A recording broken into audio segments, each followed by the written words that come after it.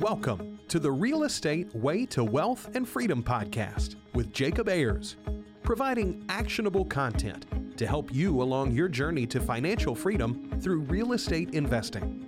As the premier asset class, real estate has helped ordinary people just like you amass fortunes. The benefits of passive income from real estate investing will allow you to live a life you want. And now your host, entrepreneur, real estate investor, and apartment deal syndicator, Jacob Ayers.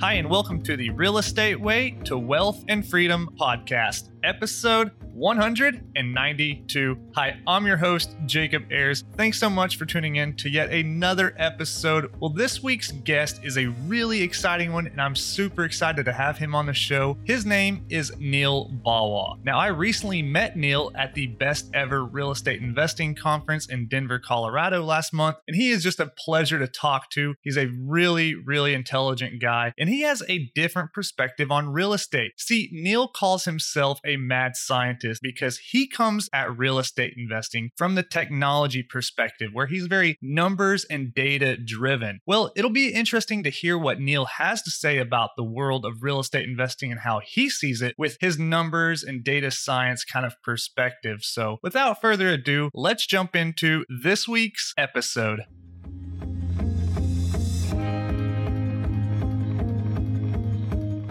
All right, today I welcome on the show our guest, Neal Bawa. Hey, Neal, thanks so much for joining us. Thanks for having me on the show, Jacob. I'm very excited to be here. Yeah, it's our pleasure. Well, hey, Neal, for the audience members that don't know you, can you tell us a little bit about your story, your background? You got a unique perspective on real estate, so kind of walk us through your journey up to this point. Yeah, I'm not the typical real estate guy. I don't have a broker's license. I haven't flipped 100 homes. I haven't done 1,000 loans. I'm a technologist. I've had a long and successful tech career, and I've had a successful technology exit, and I took the money from that exit and started basically investing into single family, and then started doing triplexes, and then I started investing into syndications. And out of all of those, I found that syndications made the most amount of sense. I did that passively, found 13 different syndicators that were syndicating multifamilies and student housing and hotels and retail, and started learning from them, by offering my services. I'm an internet marketeer. I have expertise there, offered those services. And in return, many of them mentored me and taught me a lot of things that I found were just mind-boggling. It's like, wow, stuff like this is not in any book. It's not in any podcast. It's nowhere, right? So how come people don't talk about this stuff? So I said, before I forget all this crazy stuff that I'm learning, I need to somehow find a way to remember it. So I started, together with a couple of people, started a meetup group in the Bay Area that was just multifamily focused. And I thought I'm going to get 50 or 100 members. And at 4,400 people, it's now the largest in the United States, right? Wow, so the that's a lot.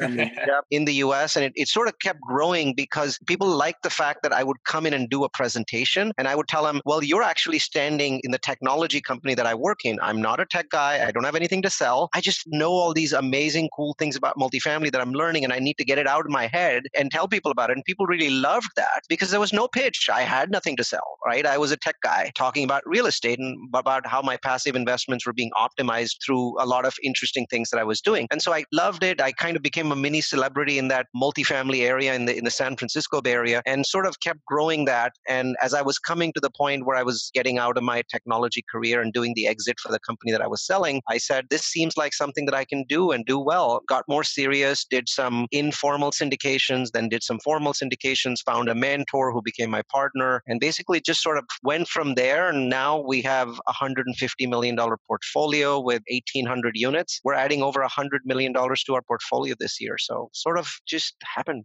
That's awesome. And it's always so fascinating to hear real estate investors' backgrounds because very rarely is it really real estate investing, right? I tend to see a lot of engineers and accountants and people like that have turned real estate investors. You being the data scientist, technologist guy, really cool. You've got some unique perspectives on real estate. At the end of the day, real estate investing is about the numbers, right? So a really important quality to have with your background. Now, you mentioned you kind of got your start in the single family, small multis, triplexes space, which so did I. So I'd really be interested and keen on hearing your take there, what you learned kind of playing in that space before you transitioned to the larger multifamily space. What kind of lessons, takeaways did you pull from there? And then why did you start there? So actually, I started in reverse, and I'll tell you the Oh, whole okay. story. So most people start with single family. I started with a 27,000 square foot new construction project for my business, for the actual business. Yeah, okay. So the senior partner in the business, my CEO, came to me in 2003 one day and said, "We're making lots of money. We're not going to rent office space. I'm just going to go buy an office." And I was like, "Awesome, boss. I really hate this landlord." And so he comes back 10 days later and like, "I have bought it." And I'm like, "I'm so happy." And then he drops a bomb on me, like a large nuclear weapon, 1 megaton. And he said, "Well, what I really bought was this empty shell. It's 27,000 square feet. It has 4 walls and a 22-foot high ceiling. There's nothing actually inside of it, Neal." And I'm like, Good.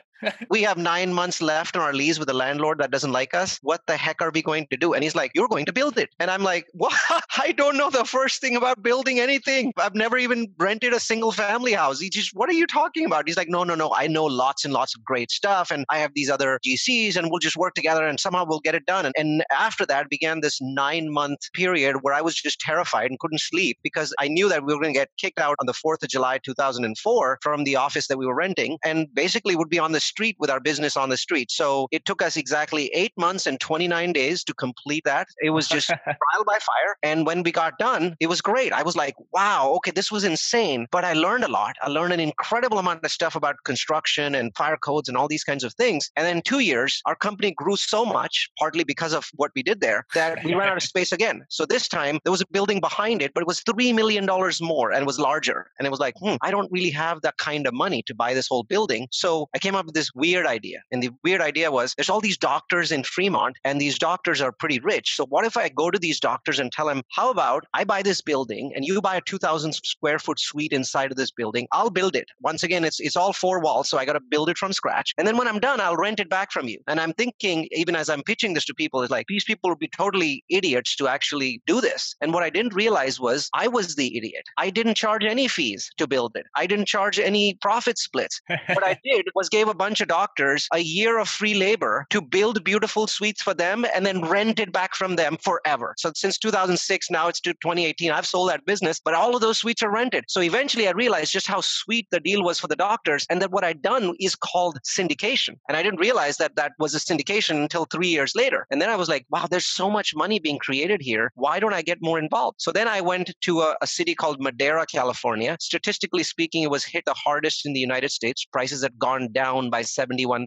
I basically picked it off of Zillow. I looked at 4,000 markets on Zillow. I found the one that had the highest drop. I went to Madera and I bought 10 homes there in a single year. Then I discovered that I didn't like being the property manager. And if I hired a property manager, then basically there wasn't a lot of cash flow, right? So it was not a non-scalable sort of thing. So I got my wife's name off of those 10 homes, went to Chicago and bought 10 triplexes. And though it scaled better, same problem. Now you have 30 tenants to deal with and you're still the property manager because the property manager doesn't do a good job. So I was like, well, what happens when people want to scale beyond this? This is non-scalable, right? It's fine that I started there, but everybody, when they get to the 5-year or 10-year mark in their life, must want to do something that's much more scalable and professional. And that's when I found multifamily syndications. And when I looked at those syndicators and how scaled they were, they had CFOs and accountants and they had asset managers and they had their own property management companies. Then I said, okay, this really scales. This is what I want to do. I was running a company with 400 employees. So I knew that scale is the way to grow in your life and get true passive income. And so over time, I moved a lot of my assets into passive syndications. And that's really how I got started. So that was in the 2009, 2010 timeframe. Really interesting story. And I knew you had some interesting backstory there. So you became an accidental syndicator, which is almost unheard of, right? Who accidentally syndicates a several $1,000,000 office building? I mean, you know, not many people just fall into a deal like that. So you learned some real hard lessons, like you mentioned, trial by fire, got that first deal completed, like what, one day before you really had to move out of your office building into the new one. So I'm sure some really good lessons and takeaways there. So then you realized 3 days of no sleep there, by the way. We had sleeping bags to get that done. Oh, wow. So much crazy story there. But so then you're investing in the single families and then you scale up to the triplexes and you're really looking for that skill. You know, you're coming at it from a business mindset, from this technology background, right? Wanting to grow and operate it with scalability. And you realize that you really can't do that easily anyways in these smaller multis. So you transition to multifamilies and go to intentionally syndicating deals this time, it sounds. Yes. And I think some of that was because of a pet peeve that I saw in the industry. So I was pretty happy with just taking my money and doling it out to other people that were doing the job and just sitting back and watching them perform. I was pretty happy with that. But then what I started noticing was, even though these people were successful and they were giving me cash flow and they were giving me upside,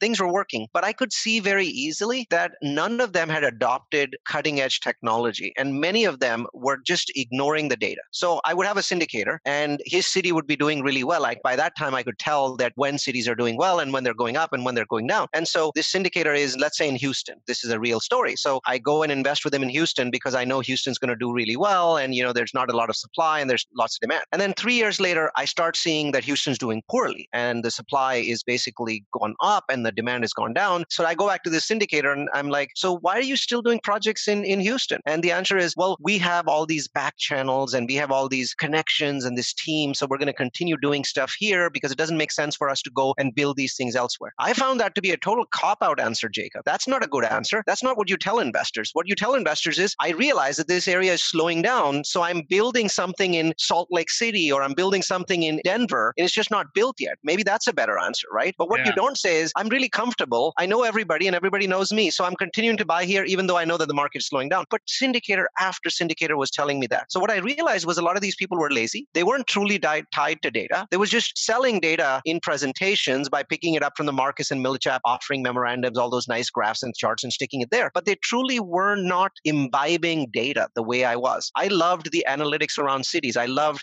to see cities change over time. Orlando becomes such a powerful city. Phoenix recover from a crazy crash. Las Vegas recover from a crazy crash. And then I saw those cities growing and I said, no one's really focused on this. No one has a model where every year you establish a new list of cities. And every year when you see the best cities in the US, you go invest there. And yes, it's harder because you're creating entirely new teams, property management and contractors and asset managers in each metro. But why doesn't anybody do that? And the answer is because they're not tied to the data. So I said, well, that's going to be the thing that distinguishes me. I am going to follow the job growth trend, the GDP trends across America. And I've done exactly that. I now have properties in 8 different states. And I know that's 8 times harder, but my investors are the beneficiaries of that, right? I'm the one working 20 hours a day. They're benefiting from it. That pet peeve is what really took me from being passive to becoming active because I wanted to do something that other people hadn't done. Yeah, that's interesting. And that's what I really enjoy about real estate investing is it's a numbers driven industry. And at the end of the day, the numbers don't lie, right? But I can recognize what you're saying when you look at some of these different offering memorandums and you see like Nashville is rated the number 1 best place in the US by such and such source, and Sacramento rated number 1 place by such and such source. And there's always these like contradictive, like every place is the best place to live, top 10 place, top 10 growth places, top 10 places for millennials. It's like, yeah, you're going to get rated for something, right? And some of these ratings are not even trustworthy, right? Some of these are magazine hacks that are writing whatever the hell you want them to write. So one of the things that I do every year is at the beginning of the year, I spend about 100 hours of my time and 200 hours of my virtual assistant's time to put together every one of those ratings. They all come out at the end of January, beginning of Feb, and I put all of them together. And then I take the ones where there's consistent trends. Like, for example, right now, almost everybody thinks that Boise, Orlando, Las Vegas, and Phoenix are really great markets. Almost everybody does that. They may not be number 1 in every ranking, but they're in every top 10. And so what I do is I basically take that information, I collate it together, and I say, here's the real rankings. Because now everybody in the US agrees that these are the right rankings. I don't have my own ranking, but I can clearly see that these cities are in every damn list. And those are the ones to go after, rather than all of a sudden you see Grand Rapids, Michigan in one list at number 1, and then you don't see it in any other list. What's going on there? Maybe they forked out some money to somebody, right? I'm not saying Grand Rapids is a bad metro. It's just an example. And so that was another thing that everybody's got this, my city is number 1 for something. Of course, every city in the US is number 1 for something. The key question is, how many different kinds of things is it in the top 10 for? That's what tells you what the great cities are, not one number 1 ranking. Right now, Chicago is highly depressed. They're losing population. They're still, go to the Chicago city website and they're still like, we're number 1 for X, Y, and Z. Yeah. That doesn't mean Chicago is a great place to invest. It's a horrible place to invest in right now. Yeah, that's really interesting. So are you collating data from these different brokerage firms and things like that? Or are you going out and sourcing your own data, looking at demographic trends and economic trends and things like that? Which approach is it? Well, I'm doing both because, to be honest, I don't find that the brokerage's data is bad. They're doing what they're doing. They're not making anything up. They're gathering it from somewhere. In certain cases, they're paying a lot for that data. So maybe they have a CoStar subscription subscription, a Yardi Matrix subscription, an Axiometric subscription. So they're getting the data from there. So I don't think that there's anything wrong there. For the record, they're fine. But then there's analytics services that I'm paying for. I pay for housingalerts.com. I pay for localmarketmonitor.com. I pay for neighborhoodscout.com. So I'm looking at all of these pieces and I'm looking at their rankings, and then I'm looking at what the brokers are putting out and what the websites are putting out. Realtor.com has lists, apartmentlist.com has lists. So does Zillow, so does Trulia. So I'm looking at all of those and saying, okay, what are the commonalities? And sometimes I can recognize that this list has actually come from this data source because the list is identical. So for example, if you go and look at any of the Forbes top 10 lists for any year, at the bottom of the page, they say data sourced from Local Market Monitor, right? So I know exactly what analytics firm it's coming from. So there's many other firms there as well. And so I think taking the data together and looking at trends, reading the tea leaves is very powerful because then you can tell which metros are really going in the right direction. I'm also looking at forecasting services. It's not important to know that Las Vegas has the highest rent growth in the US right now. It's obvious that it has the highest rent growth. What I'm interested in is what is going to have the highest rent growth 12 months from now. That's my focus. That's where I'm going. And that's what I'm trying to figure out constantly. Yeah. So when you're talking about those trends, what are some things you're looking for, whether it's job growth, population diversity, or age? What kind of things are important to you and what do you value when you're assessing these new markets? Number one is population growth. And I'm not just looking for population growth. I'm looking for a specific amount of population growth. I want at least a 1% population growth per year. All of the really awesome cities in the US would easily match that. Then I'm looking for, beyond that, I'm looking for median income growth. So I want the income levels to be growing by 1.5% a year. 1% population, 1.5% a year in income growth. And then I want the median home value to be growing by 2% a year. 1.5, 2. And then I want crime levels to be below a certain level. And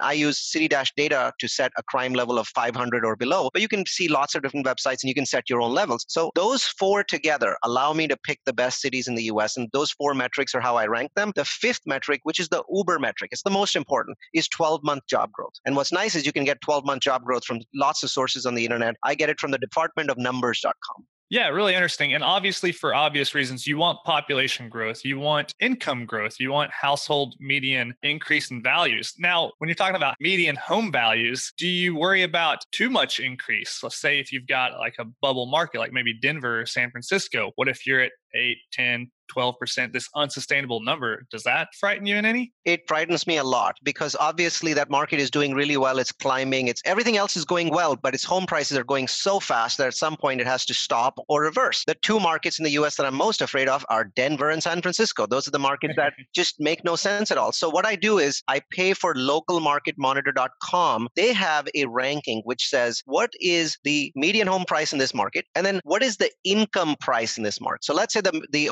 median home price is $300,000, but the equilibrium income price is $200,000. That's what prices should be at. It's okay to be 10% over. It's okay to be 20% over. But Denver is 44% over median income price. What that means is Denver's growth is unsustainable. And at some point, it must drop. It must drop because people can pay in excess of the income price for a few years. But in the end, it's going to come down. I'm not going to say it's going to come down all the way to that income price, but it might come down halfway. So instead of it being 45% above income price, it might come down to 22. That's still catastrophic. So from an income price perspective, if a metro is more than 20% above the income price, then I tend not to invest there. At this point, that's one of the reasons I'm not investing in Dallas. It's a great metro, in my mind, the best metro in the US for the long-term growth. But right now, that income price is well above 20%. Denver's the worst in the US, San Francisco Bay Area right after that. There's also some other markets like Nashville that have really started to get up there. So if it's 10% above, 20, even 25% above, you're okay. There's still potential for future growth there on the home prices side because I'm a multifamily guy. I'm interested in rent growth. Well, if home prices are going down, guess what happens to rent growth? I really can't invest in those sorts of places. And this is why sometimes I come up with very interesting and surprising things that I get bashed on the internet for. For example, 2 or 3 years ago, I was talking about Sacramento and Las Vegas. People are like, are you crazy? Sacramento?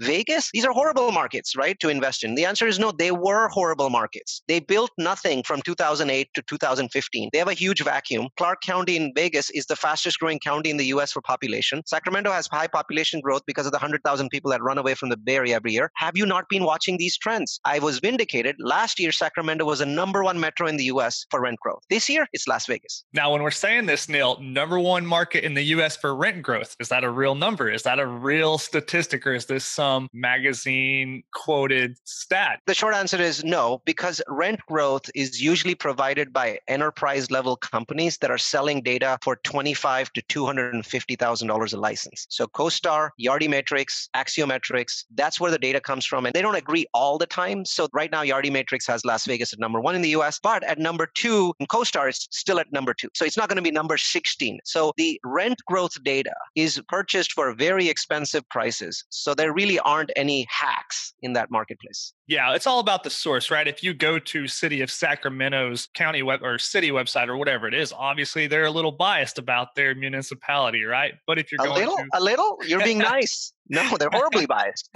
Yeah, you're right. Yeah, I mean, it's very true. And you've got to look about ultimately what source you're getting your information from, right? And if it's backed up even by true statistics. And it's backed up by someone else who's also reliable. If there's a trend, then it's not possible for only one party to see it. The trend will be visible. And also remember, multifamily and single family are connected together. So one of the greatest benefits that we have in multifamily, Jacob, is that if you see massive home price growth in a market, then 18 months later, you're going to see massive rent growth. So it's like I have a crystal ball. It's an 18-month crystal ball that tells me where that market is going to be 18 months from now, because rents only go up once homes become so expensive that no one can buy. Even people with money cannot afford homes. And so now they go out and rent, but they have money. So they're not looking for bottom feeder rents. They're looking for mid-tier and high-tier rents. So they drive up the rent market. So I've seen this over and over and over again. 2 years ago, when Las Vegas had 12 and 13 and 14% a year home price appreciations, I was telling my students, hey, just so you know, I'm putting my money where my mouth is. I just bought a $30 million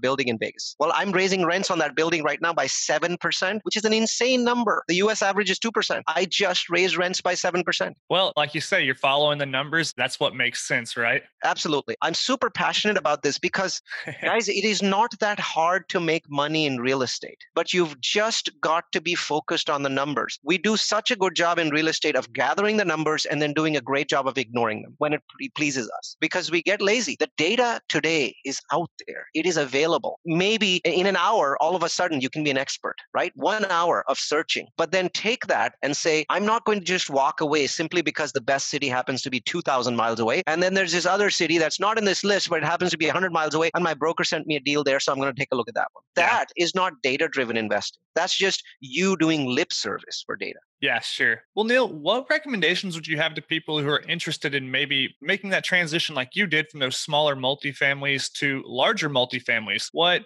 piece of advice would you have for those people, whether in terms of looking at different markets, how to raise their first capital, anything like that? Well, firstly, I tell you, be very careful. You're coming in at the end of a cycle. Established people are overpaying, and everybody's overpaying. So people ask me, are you overpaying? Yes, I am. And they're like, really? You're overpaying for everything? Yes, I am. I'm courageous enough to say that. And I have strategies, which my investors know about, to get the higher returns because I have to overpay. Because there are only two options right now in the market: overpay or sit on the sidelines. So if you're a patient sort of person, this may be a good time to sit on the sidelines for the next 12 months for the large multifamily. The small multifamily market is very interesting. It has a much wider range of deals between really awesome and horrible, right? And big multifamily market, you can get really awesome deals and you really can't get horrible either, because everybody kind of knows what they're doing, right? They're underwriting, they're paying professionals, so that the range is very narrow right now. It's kind of weighted towards overpayment. Whereas with small multifamily, you can still get great deals. My advice to you for small multifamily is, please make sure that if you're going into a market that's offering you a really, really good going in price, like a 8 cap, 9 cap, 10 cap, and you're like, wow, this is cheap. Please ask yourself this one question: why is it cheap?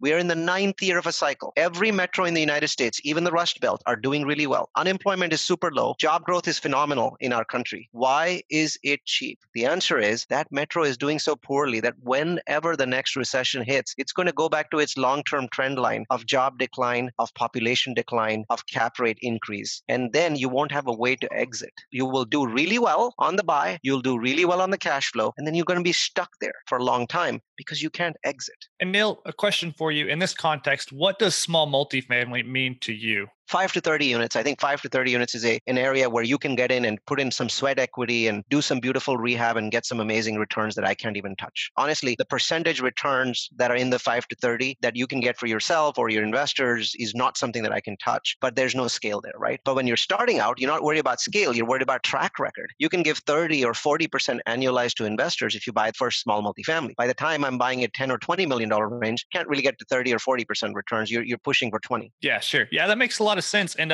you bring up a good point about looking at these markets and why are these properties a lot cheaper than the larger markets? Well, you have to ask yourself, what's the projection look like, right? Like earlier, we were talking about, we don't care what it's doing right now. We care what it's going to be doing in 12 months and 24 months when that property is actually ours. Yep. So those sorts of things are very important. So one of the easiest tips I can give you is open Google and type in population space, whatever city you're interested in. Mm-hmm. Google will give you a very nice trend line, right? So it's going to give you a trend line of population growth for cities like Columbus and decline for cities like Cleveland. So in my mind, if Cleveland has been declining for the last 3 decades, are you willing to bet your investor and your future that it will stop declining? You want to see that trend. I keep hearing Detroit is coming back. Show me one point between 1959 and today when Detroit's population stopped declining even for a year. Show me one true. single. And why are people telling me Detroit is coming back? This is a city that people are running away from. The only thing that's changed is they're running away slightly slower. There's less of them running away every year. Is that the reason to go and invest in a city? Would you put your own money in there? Doesn't sound like it. No, doesn't make any sense to me. That doesn't mean that there's no money to be made in Detroit, though. So I tell people, if you live in Detroit, then it makes sense for you to invest there because you're going to get high cap rates and you can run around to those sorts of properties. But if you live in California or if you live in the East Coast, why would you go to Detroit? That's a really difficult market to deal with, extremely tenant-friendly laws. It makes no sense. Yeah. So population growth is an easy metric to find searchable on Google. What other metrics can a beginner easily find out there and what numbers should they concern themselves with? So use Wikipedia and look at what are the fastest growing states in the country, right? So fastest growing states in the US, search for that, you'll get information. I can tell you right now, number one fastest growing state in the country in percentage is Idaho, followed by Utah and Arizona, and also Nevada. So those are 4 states that are growing really, really fast, amazing trends. And then if you look at number of people, not percentages, you can't beat Florida. The number of people that move to Florida every day, thousands of them, is absolute insanity. It's very hard to lose when a state is stealing population from 49 other states. Very, very hard to lose in the long run. On the other hand, you have states that are losing people like crazy. Don't invest in Wyoming. Do you have any idea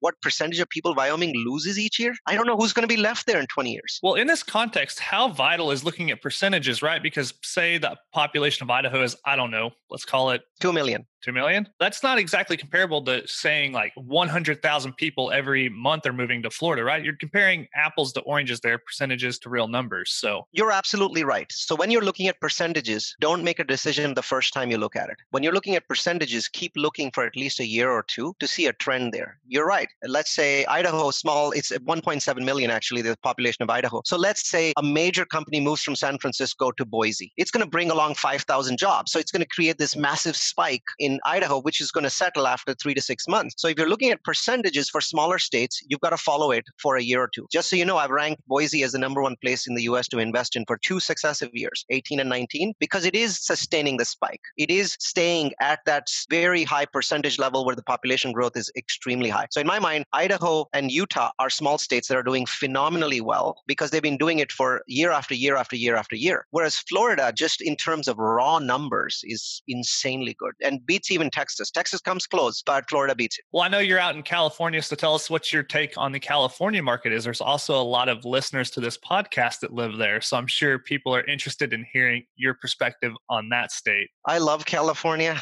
I think it's the most amazing place in the US. I think that they're going to have a really tough time. I live in the San Francisco Bay Area, and I think that the Bay Area is the most unique place in the world, not just in the US. I think it is the most amazing place in the US. But California is not the Bay Area. It's a population of 40 million people. It is losing population. Most major metros have massive affordability problems. We are increasing the population of people that are homeless. It's spiking like crazy in major cities like San Francisco and Los Angeles. Home prices are getting to the point where there's just makes no sense. And also now with the 2018 tax changes, basically my home, this home behind me that you see, I'm paying $17,000 in property taxes. Until last year, I was writing them off. This year, I'm not. $17,000 a year because tax laws changed. Well, that really hurts when you have a really expensive house here. There's only expensive homes in the San Francisco area, right? So, Only.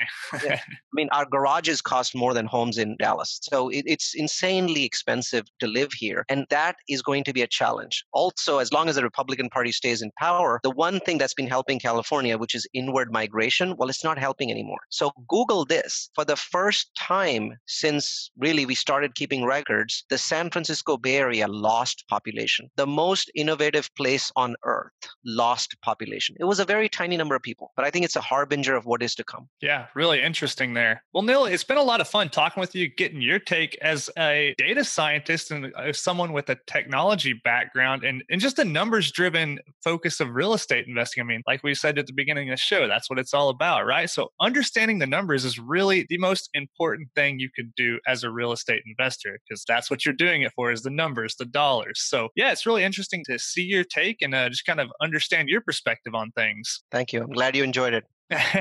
Well, as we're wrapping up here, we've got a lightning round we'd like to end with. It's just a series of questions we ask every one of our guests. Are you up for it? Sure, go for it. All right. The first question is, what was your biggest hurdle getting started investing in real estate? And then what did you do to overcome that? I think the biggest hurdle was not really knowing anything about real estate. I was not from a broker type of background. That's how a lot of people get in. And I think I did it by offering my services for free to people that knew more. And by doing that and doing it without any expectation of them giving back, I was able to get really good mentors. So it's all about putting the first foot forward. I don't believe in asking people to mentor you. I believe in showing people some of the things that they're not doing well. For example, one of the syndicators had a horrible website. It was broken, had been broken for a long time. So I went to him and said, "Can I work with your staff to fix your website?" And he was like, "That's awesome. Yeah, go ahead and do it." And he introduced me to somebody. We fixed the website in 2 days. He had forums that were broken. All of a sudden, he started getting more forums from investors. He was really happy. And he said, "What do you need? What can I teach you?" Yeah, good. I love that. Well, Neal, do you have a personal habit that contributes to your success? The key habit that I have is that I plan at the end of a day. When I end my day, I look at the next day and I spend 5 minutes planning. I think it's a very powerful habit. Awesome. Yeah, really important. Well, Neal, do you have an online resource that you find valuable in your day to day? Well, my own website, multifamilyu.com. That's multifamily followed by the letter u.com. I do about between 50 and 100 webinars every year with amazing people. These webinars are different from podcasts. Podcasts are great because you can take them in your car and listen to them. But when you want to dive deeper into data or deeper into content, it's great to have webinars. So check out multifamilyu.com. And for those of you that are interested in what will happen to apartments over the next 10 years, the best resource is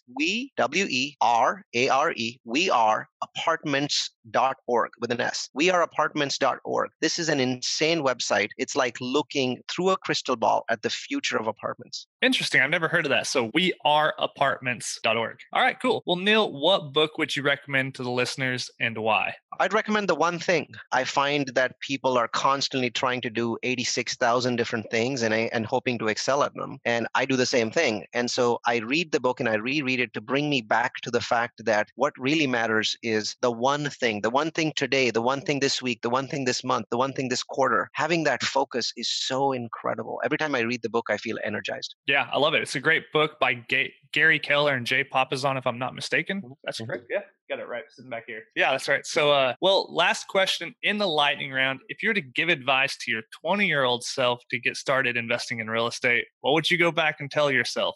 Don't buy the real estate. Don't drink the real estate Kool-Aid. This industry has an incredible number of people that throw stuff out that they don't truly mean. The key thing is to maintain your level of ethics. That will get you much, much, much further. But when you start out, it will slow you down. Let it slow you down because in the long run, you're going to benefit much more. Don't sell yourself out, especially not in this industry. Elaborate a little bit what you mean by that, Neal. Don't drink the Kool-Aid, stick to your ethics. What do you mean there? There's people out there selling something and they don't give you both sides of that picture. They're just focused on giving you one side of the picture. This is so common in real estate. I see this in other areas, but in real estate, it seems to be pandemic to think for everyone to say that whatever they're selling is truly awesome and whatever they're not selling is not. And this is, in some industries, this is pandemic, car sales and insurance and real estate. I see a lot of that. I do not see it as bad in other areas. So my advice to my 20-year-old is when you get in, you're going to see this and you're going to think that this is normal. It's not normal. Yeah, okay. I definitely understand. I see what you're saying there now. So really good stuff. Well, Neal, hey, you're not a stranger to the microphone. You actually help a lot of people invest in real estate through your platform you just mentioned,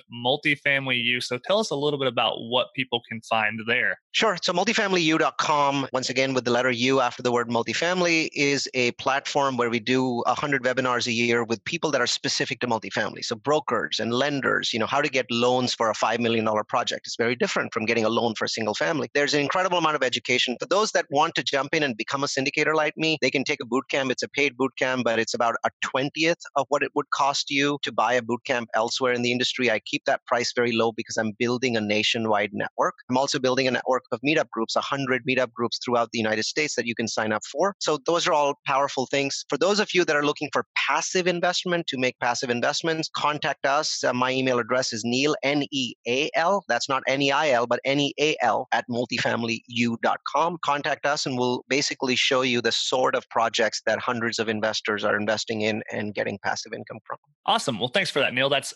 multifamilyu with the letter U.com. You can email Neal at Neal at multifamilyu.com to learn more. Hey, Neal, it's been a lot of fun having you on. As we're wrapping up here, any parting piece of advice you'd like to leave with our audience members? Yeah, make sure that whatever you do, make sure it makes you happy. You're not going to be at your best if it's not making you happy. I love it. Well, Neal, hey, thanks so much for coming on the show today. It's been a lot of fun. Look forward to having you back on in the future and see if those future market predictions we made are going to come accurate.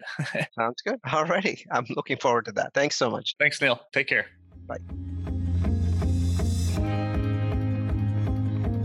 All right, that wraps up this week's episode with our guest, Neal Bawa. Hey, I hope you enjoyed today's episode. As you can tell, Neal is a super enthusiastic and really down-to-earth guy, and it's interesting to see his perspective on the different markets around the US and what the numbers have to say about those. So if you'd like to learn more about anything we mentioned on today's show, you can find that in the show notes with all of those resources. And of course, feel free to reach out to Neal if you have any questions. He's obviously a very approachable and relatable person, so feel free to reach out to him. And as always, if you have any questions or comments or want to learn more about what I'm doing, you can do so at www.jacobayers.com. Till next week, engineer the lifestyle you want.